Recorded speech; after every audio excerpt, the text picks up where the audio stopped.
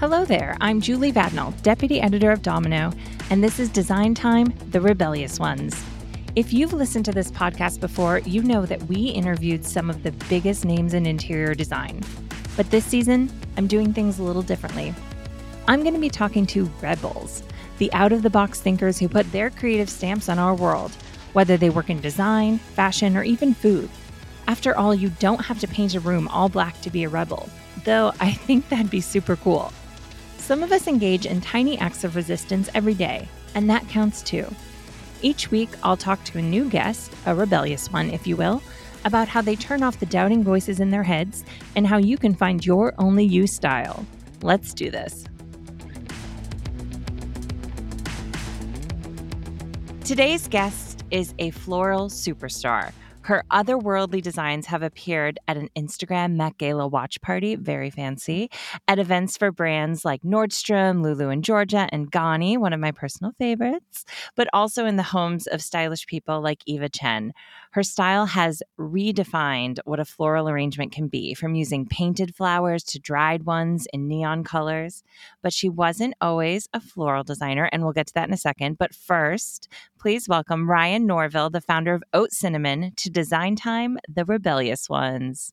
I'm so happy to have you because I have admired your work for so long. I've been seeing it everywhere, and I have so many questions. So before we start, I just need you to, we do this with every guest, finish the sentence. Hi, I'm Ryan Norville, and I'm a rebel blank. Hi, I'm Ryan Norville, and I am a rebel unintentionally. Wait, why unintentionally? Because I never perceive what I'm doing as rebellious. I just think it's other people who come to me like, wow, you did XYZ. It never seems that rebellious to me until, someone else, comes up to me or wants to speak to me about the things I'm doing. I'd say a lot of times things are just so fast paced in my life that I don't even sometimes stop and see what I'm doing and really understand the weight of it until it's, 4 a.m. and my kids won't sleep. And I'm like, oh, wow, we did that. But otherwise, I think when I think about, rebellion, sometimes I think of more like these grand moments in history. And when I think about myself, I just think, a lot of times things are considered rebellious and relative to what's acceptable to society. And for me, I'm just trying to find my own path and fulfill my own dreams and stay true to myself. But to me, rebellion, such a weight to it that I don't always feel worthy of that title. It's funny what you said too about looking back in history. I was at the Whitney last night and we were looking at all of this art that was from the early 1900s. And it was I would just remember my boyfriend, who's an artist, was like, yeah, at the time, this seemed insane. But we look at it now, we're like, oh, that's nice. At the time, it was wild. So maybe a lot of being a rebel is what you said, other people call you that. It's weird to call yourself that. And you are just staying true to you. Yeah, I think, sometimes I have to ask people, why do you perceive me that way or, whatever. But, in a lot of situations, it's me trying to survive. It's just me trying to, live almost. And sometimes people ask me and how do I feel being in certain spaces where maybe historically I shouldn't be in them? And, I feel fine there. I feel welcome there. I feel, I perceive myself as belonging as just as anyone else. And so I think it's the other people. Yeah. Yeah. I think it's everyone else that needs to kind of ask themselves, why is that so rebellious? So yeah, I think it's super interesting concept. Yeah. And I mean, you haven't always been a floral designer. I kind of want to get your background and see how you even got to this place, because you started off doing graphic design. Is that right? Yeah. Tell me the story. It's a really wild path, but the more I talk to people, the more normal it seems. The more I listen to, podcasts like this, the more normal it seems. But yes, so I was a student at FIT and I studied graphic design. And then later on, I switched to be a photography major because, and school, graphic design program was going in, a very like capitalist direction. They were going to teach, how to work at an ad agency where, the photo program was still very fine art heavy. And about 90% of the program was developing film, working with dark rooms and things like that. And that's what I really, really loved. Then I dropped out of school and I needed a job and all of that artistic stuff didn't quite pay the bills. And so what I was really in demand was web design. This was maybe 2015, I mean. So I was working with an agency that was getting me graphic design jobs, and like someone always needed a web designer, always needed what was called digital design. Mm-hmm. And I'd be doing anything for making those like tiny little annoying ads that pop up like when you're on a Thanks website. a lot, Ryan. That, Thanks. That paid my rent. All right. I respect it. I respect it. Okay. And churning out, hundreds of those. That was my like bread and butter. And I hated it as much as you hated seeing them. The person who does them, who thinks my art is going to change the world and I'm doing little banner ads, I hate that too. So I was doing that for huge luxury fashion houses, luxury beauty companies where, initially them reaching out to me, it's like super exciting. And then the reality of the situation, you get into these places, these institutions, you're pushing buttons, you're making crops, you're doing, just very mindless work. So that's just what I thought I was doing. I was like, I'm an adult now, holding it down. And then right along time where my husband graduated and got his placement in a school, I was just like, I can't do this. And I finally, my last job fired me over my social media presence because they kind of wanted me to just fall in line to like their brand. And, I had so many different brands approaching me and I had like health insurance through them. I was technically a freelancer, meaning no benefits, no security. Yeah. We can fire you whenever we want. And they did when they kind of saw me having some sort of like outside success. It was probably the weirdest firing they've ever had in life because it just a weight was lifted off my shoulder. Okay. So you got fired, but you weren't that upset about it other than being slightly embarrassed. Yeah, I think what saddened me was the fact that I knew I couldn't suck it up and be that quote unquote adult anymore. I was like, I cannot even apply to another job with this title because at that point I had, like I said, I bounced around at all these, big major companies that, everyone was like, oh, but Ryan, you're killing it. You're blah, blah, blah. I'm like, I'm killing it myself. That's the only thing I am killing. Yes.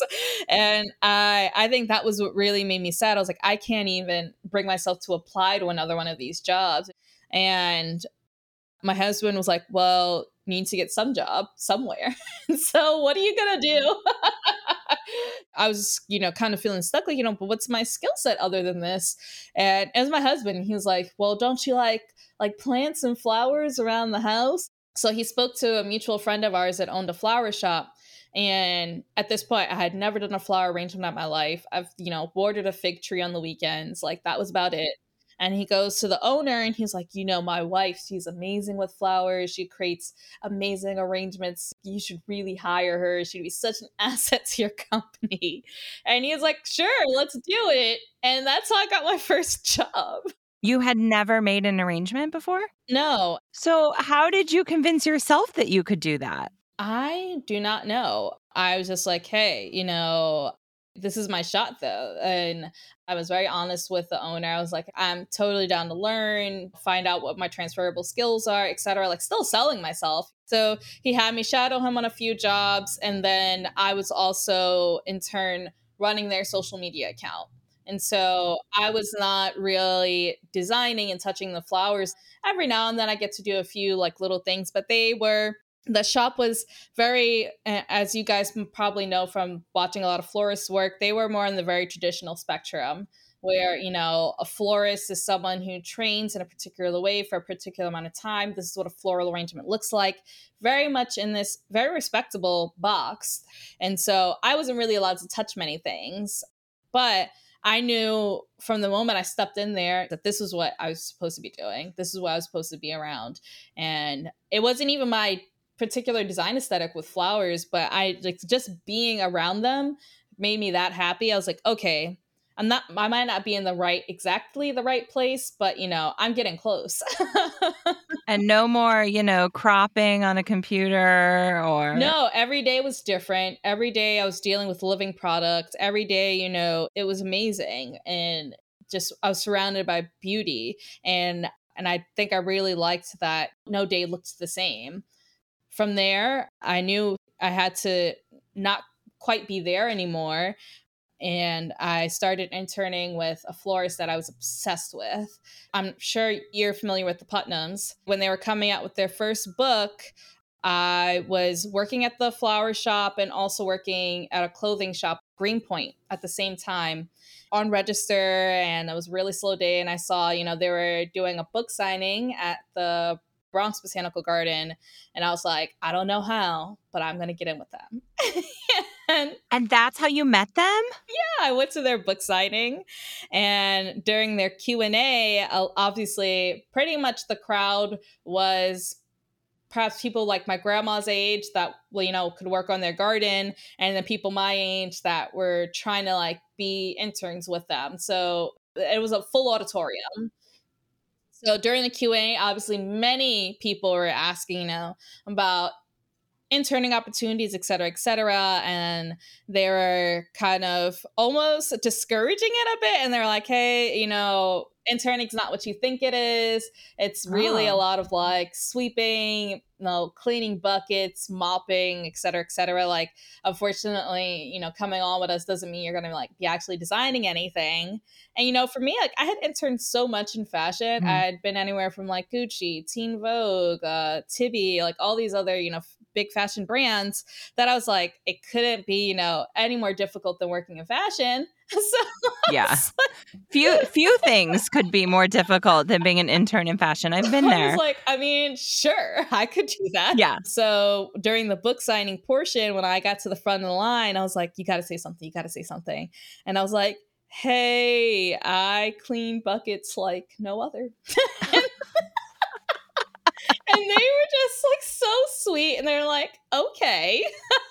Great. They're like, why don't you send us an email? And they called me back within maybe a day or so. They're like, hey, you really stood out. We really liked you. Come intern with us.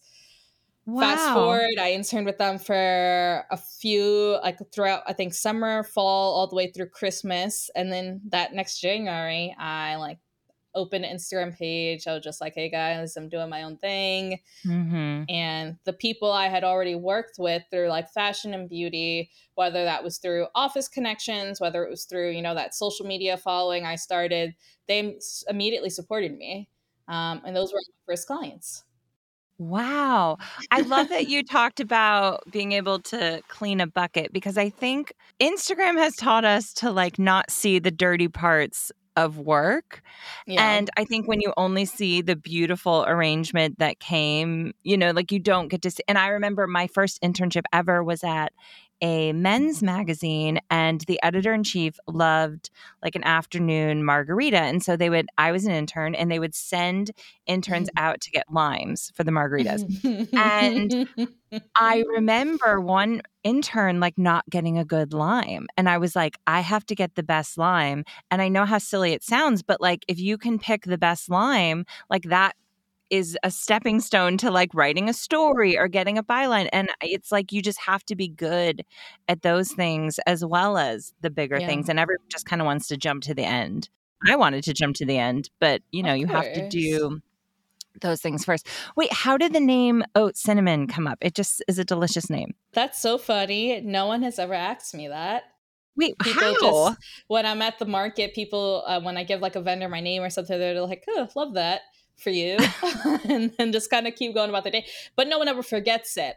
So from my regular page, my name is Cinnamon Ryan. So I knew I wanted to kind of take a play on that without being like Cinnamon Ryan Florals.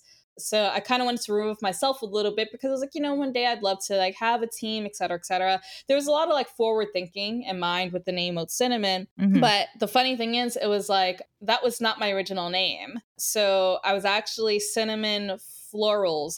But I remember I started that business, like I said, just on Instagram. So no savings, no planning, nothing like that.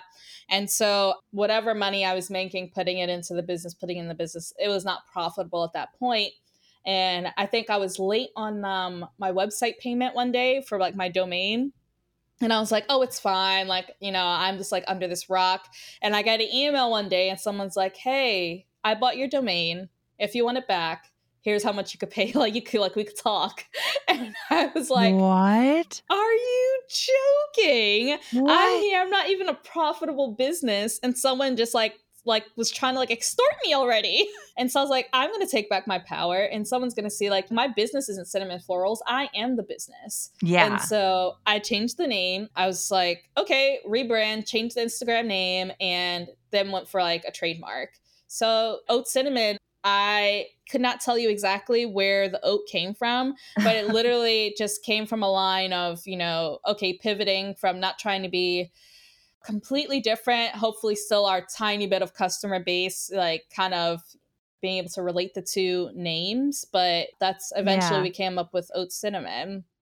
When I think of oat cinnamon, I can picture it in my brain, like right away. I can picture these kind of like feathery dried florals, and I can picture like neon or pastels. And I feel like your style is like super rebellious, especially in the Mm. like traditional Oh floral yeah. world. So, how did you get there? Were you like, I'm going to do things different? Or was that just what you naturally were like, this is how I think an arrangement should look?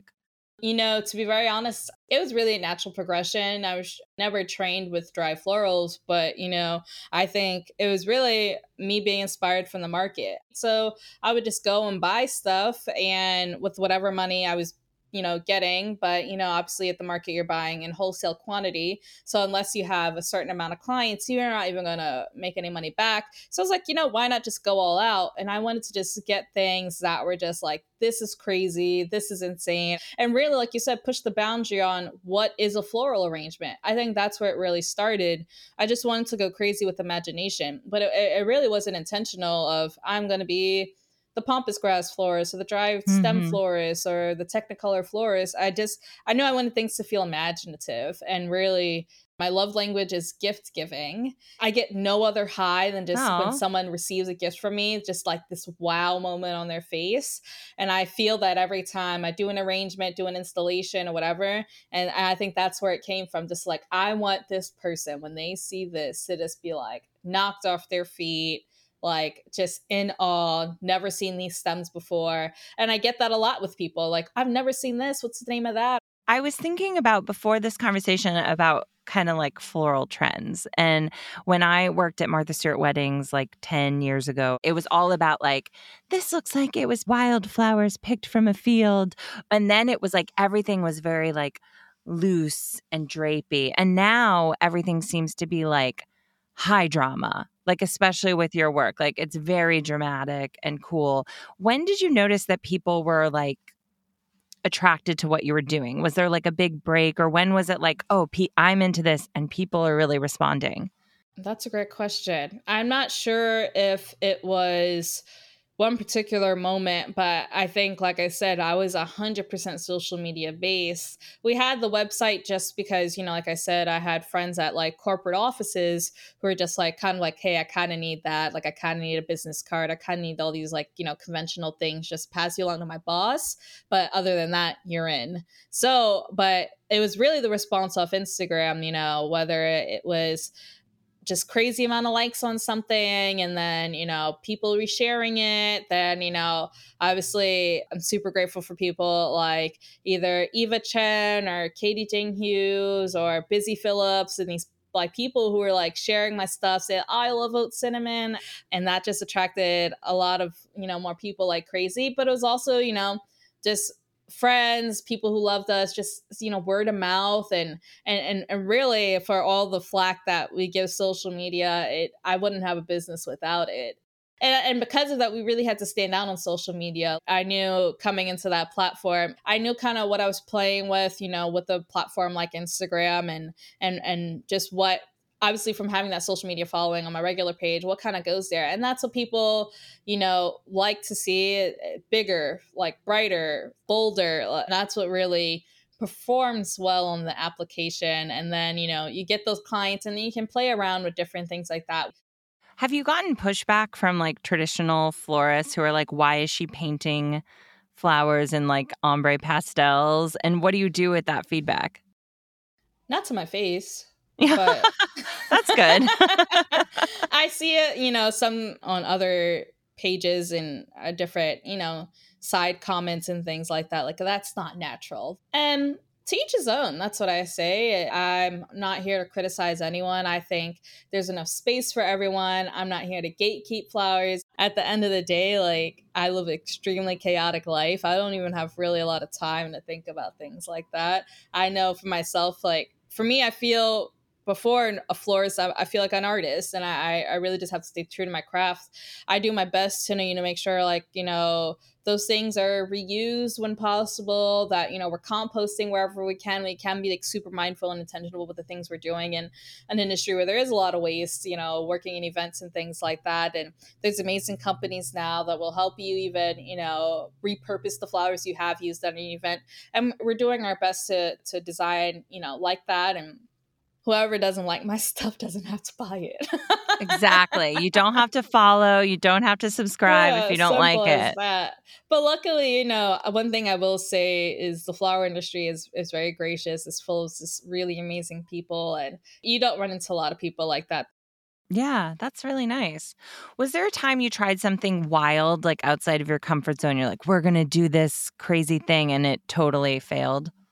I'd say we've done both of those things, maybe not at the same time. We always go for big crazy, and I have failed. I think the first time, and maybe one of the last times there was a big failure, was really one of my first jobs. I was working just for a friend. She had almost no floral budget. So I just took it as like advertising. I was like, okay, I'm not going to make any money on this, and Yeah. I'm going to make negative money on this, but I'm going to go and I'm going to blow it out. And hopefully, I'll gain more clients. And we took a bunch of, in season Icelandic poppies.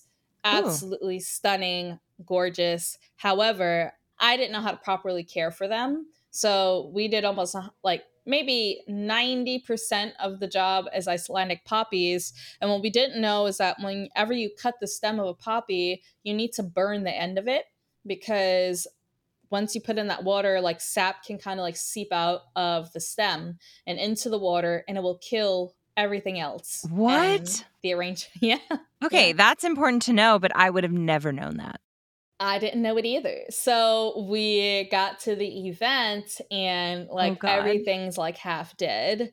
And so it felt, earth shatteringly terrible, but I learned. And I don't know, somehow we made it work with a lot less flowers. So I think we took whatever wasn't dead from that moment and put that into some vases.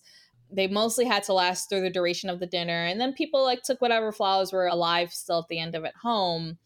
But after that, I think we haven't had any, glaring failures, because I was just very much like, that will never happen to me again. I'm going to overplan. I do call sheets just for like jobs. I'm super intense on the organizational front. If there's a flower I don't know much about, like, I don't get prideful. Like, I'll ask the vendor, like, how do you take care of this? This event's on this day. What do I need to do? Like, can this last? To the point where I don't care if I'm annoying. I'll Yeah. do as much research as possible. I know you don't like roses, but do you have a favorite flower? That changes depending on the day. Today, I love sweet pea so much. I do too. I love sweet pea because it's not even what you think of when you think of a flower. I think Uh-huh. typically you think of a flower as something, green stem, petals, leaves, and sweet pea is just like not that at all, and it's gorgeous. It's absolutely stunning. And it's so diverse and what you can do with it. You can make it sparse, you can make it full. It's the beautiful delicate colors it comes in. Like, I really really love it. And I love almost that it's so like temperamental as well. It's just Yeah, like, yeah. oh, the sweet pea is there for just the right situation. If not, she's out. Like, Yeah. I really appreciate that. She has boundaries. It's funny to she has boundaries. We love a sweet pea Yeah. and her boundaries. I find it funny that flowers are like these things that people have such opinions about. Like you were saying, like, I don't like roses, or some people are like, I don't really care for a dahlia. I know that's kind of controversial. And I was watching old Sex and the City, and there's a scene where Charlotte's like, oh my gosh, he gave her carnations, like horrible. So I was curious where you fall on the carnation debate. Oh my gosh, like carnations live. Thank Like, you. oh my gosh. Yeah. Like, I think people, first off, there are so many variations of carnations. For one, where it's just like that, you can't even speak about carnations like they're a monolith anymore. There's so much like variety in them. There's so much, life in them as well. Like, we've taken it different places with different dyes and carnations. And also the carnation is going to outlive almost everything else in the arrangement. That's what the carnation is going to do. You can manipulate carnations, like if they're a bit closed, you can go ahead and like pinch the bottoms of them, they'll open up a bit. Like there's just so much you can do with them.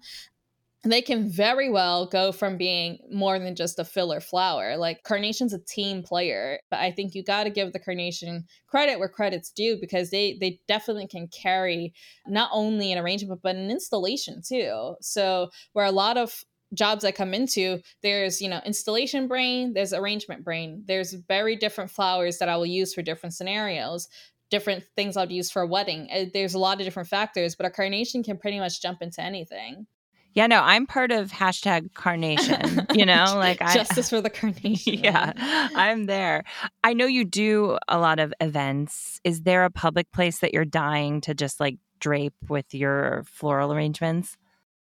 Not a place, but definitely a type. Like I really want to do an aquatic situation. I don't know where that would be. Like it doesn't have to be the aquarium or whatever. I would love to do some particular museums. But yeah, I'm dying to do this like, coral, like bright blues, like just like pearls, like just really, really amazing, like aquatic stuff. Because I think what I found is a lot of customers gravitate towards a specific, like warm tone color palette. And I was like, man, I want to do something. I want to show like the opposite. I guess that is Mhm. rebellious, huh? But Yeah. Also, like, should we throw a pool party and you can do this? yes, please. I will do anything Domino wants.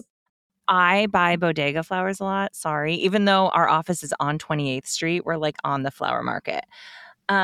So don't judge. But if I'm at the Bodega and I can only buy like one bunch, what should I get? Like, should I get the variety pack or should I just get a single flower? Like how can I make it look chic on a budget? First of all, I do not down Bodega flowers at all. So you're not going to hear that kind of slander from me. I think, nature should be accessible. You should do whatever you can like access and whatever can make you happy. And so definitely not, like I said, not here to gatekeep flowers. However, if you are at the Bodega, if that's where you find yourself, I would not, I would ask you to please not buy the variety pack for this reason.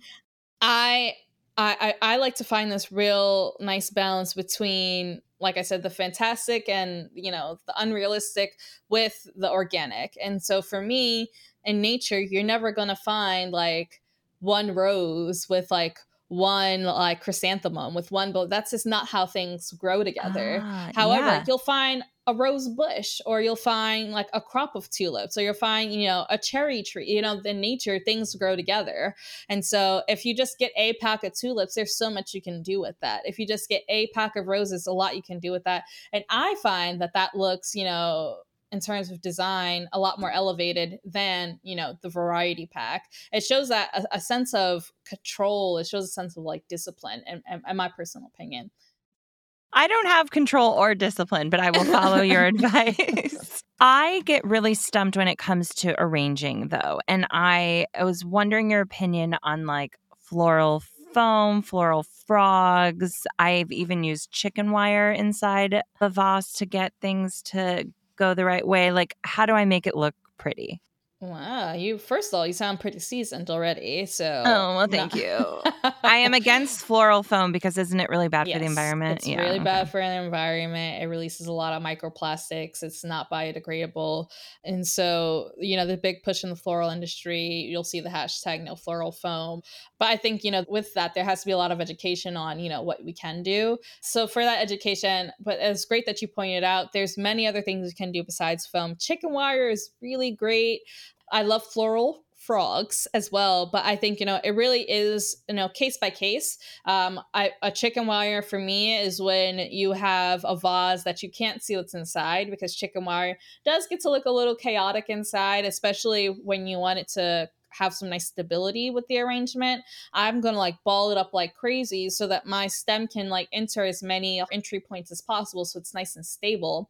But that way you can make these really, wild and organic compositions. With the floral frog, it's when I'm doing something a bit more minimal, because you're just utilizing how much space you have on that frog.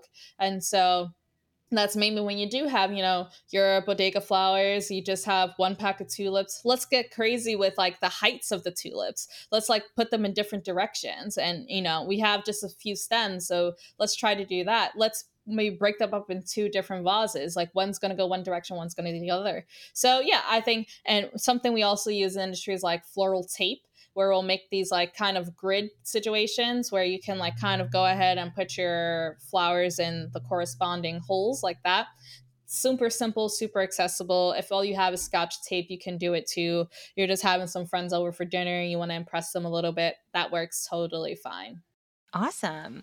I've also heard a lot of different methods for keeping flowers alive longer. And obviously, with dried flowers, you don't have to worry about this. But like, I've heard put a penny in there. I've heard use like Sprite or 7 Up. I've heard all. So, like, what? Tell us the truth, Ryan. What's the truth?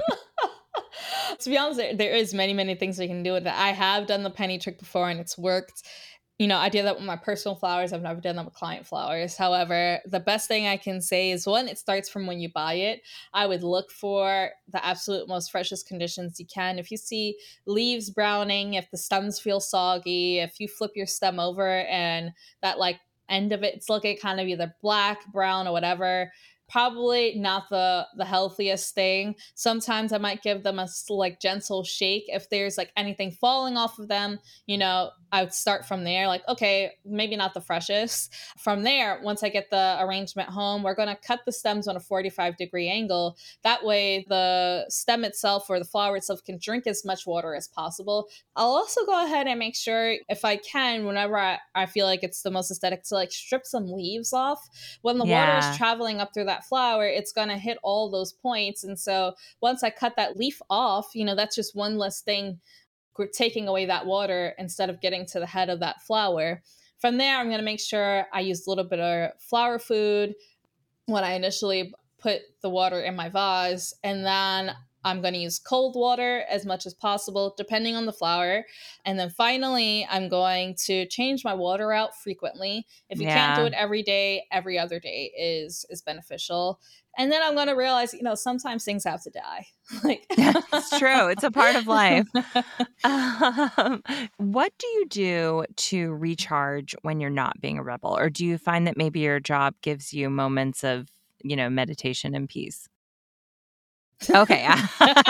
Absolutely not. Well, I was thinking this romantic ideal of you like arranging flowers. There was times I am walking down the street sweaty with just like pounds of flowers, and some like innocent bystander will be like, lucky you with those flowers. And they don't know that I've been up since 4 a.m. Uh-huh. They I have have no idea. not like eaten yet. My hands are blistered with thorns, and like, yeah, it can be rough. No, there's definitely moments, where I'm in the studio alone, just kind of vibing out, making an arrangement. But I'd say that's about 10% of my job. Uh-huh. There's times where, flower, you get some flowers back to your studio, it has mold in it, like things are dead, like, but Ugh. to answer your question in terms of recharging, I think I love a good playlist when I'm in the studio alone. I love blasting music. I love driving. Like a nice evening sunset drive is amazing. I do a lot of driving with my job. And I love also when they're in a good mood. Just being with my kids, being with my Mm-hmm. husband, just like the much as I can to like get my mind off of work is what really works for me. So, what advice do you have for fellow rebels? What's your North Star that keeps you like thinking differently or, reevaluating the status quo? I think one of the things I always say to myself, because I often work alone, is and I don't have anyone around to just hear my drops of wisdom. Well, I'm here for them. You can tell me.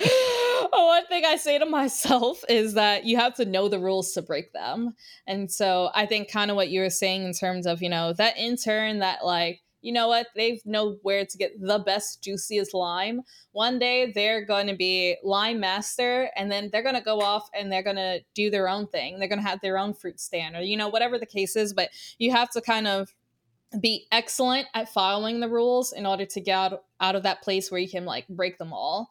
And I think that's what I did. I think a lot of people, they get into these places where, the great resignation and all these other things of just doing whatever you want, self-made, sensationalized, romanticized, but you don't see that other side of you start from zero. You build something else, you have no context in this new thing you want to do. So do all that research, be willing to take on anything in order to get into that next place. But, it started from me, knowing the best way to clean a bucket, knowing what makes mold grow in flowers, knowing, what my boss's coffee order was, knowing all those rules, knowing the specific ways of traditionally doing flowers so that I can go out and do it my own way.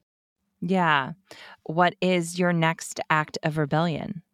I am going to expand even further out of flowers and get into a Ooh, few more areas of design, and where I can think of myself not just as a florist but just as a designer holistically. So I can't wait to show you guys some more of I know. Keep us posted. that. I can't let you go just yet because we play a really fun game here called Never Have I Ever. Okay. And I'm going to read you some prompts, and you're going to have to tell me whether or not you've done these things. So, you ready? It'll be fun, I promise. Okay. Never have I ever arranged my books by color. I've never done that. I'm sorry. Surprising. I hate it. Yeah. I mean, it's a divisive topic as well. Never have I ever painted an accent wall. I've never. Wow. Because when I had my own room at my parents' place, instead of doing an accent wall, I did all the walls in accent. Instead of what should have just been an accent wall, Oh. every wall was a deep teal. Oh, what a choice. Choices were made. Yeah.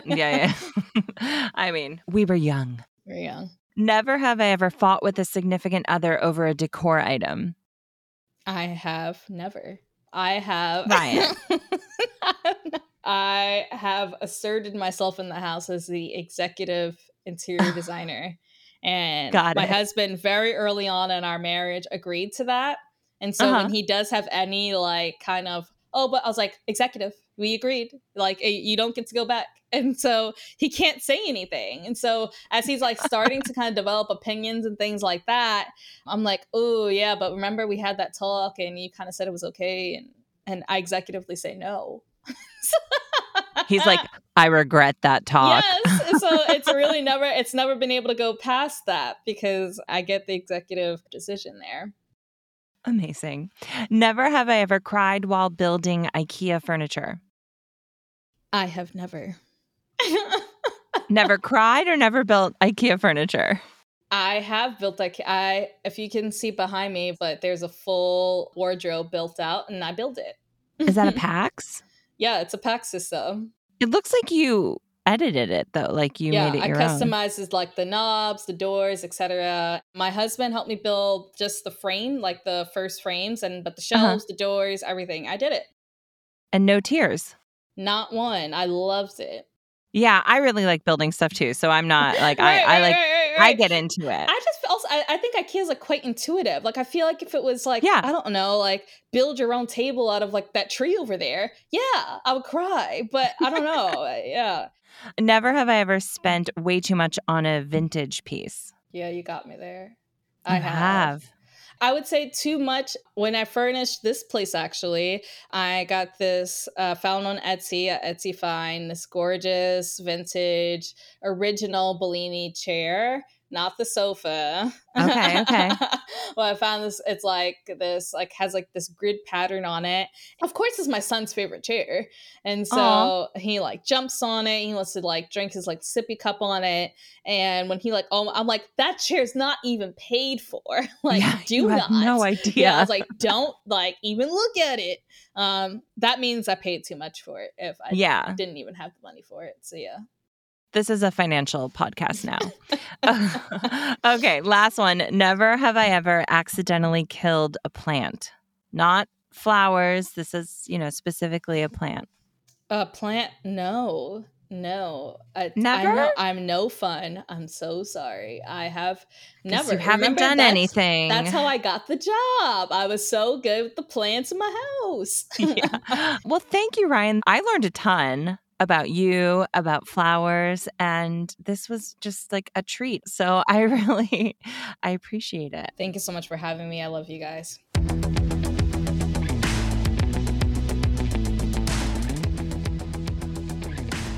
When I found out that I was doing this podcast, my one and really only request in the whole process was that Shadi Al-Hindi, the head of IT at our parent company, Recurrent, read the closing credits. And I know that might sound funny, but Shadi has a voice that I swear could soothe 100 crying babies. And I know this because sometimes when my computer's not working, I am that crying baby. And just hearing him talk instantly lowers my blood pressure. You will hear what I mean in just a second. I'm so excited to share Shadi and his beautiful voice with the world. Take it away, Shadi. Hello, I'm Shadi Al-Hindi, and contrary to popular belief, I'm not a voiceover actor, yet at least. But I am the Vice President of Technology at Recurrent, Domino's parent company. Julie's asked me to read the credits to the podcast you've just heard. I blindly said yes, so I think that makes me a rebel too. And here we are. Design Time, The Rebellious Ones is hosted by Julie Vadmo and produced by Ali Alquiza, with special thanks to Lindsay Mather, Britt Ashcraft, Claire Urshashon, Michaela Klein, Kim Gray, Lindsay DeSimone, and Maria Luna. Our Chief Content Officer is Kate Berry. Our theme music is by the talented Alex Weinstein. And I'm Shadi Al-Hindi, Vice President of Technology at Recurrent Ventures. If you liked this episode, please subscribe and leave us a review on Spotify, Apple Podcasts, or wherever you listen. See you all next week, right here on Design Time, The Rebellious Ones.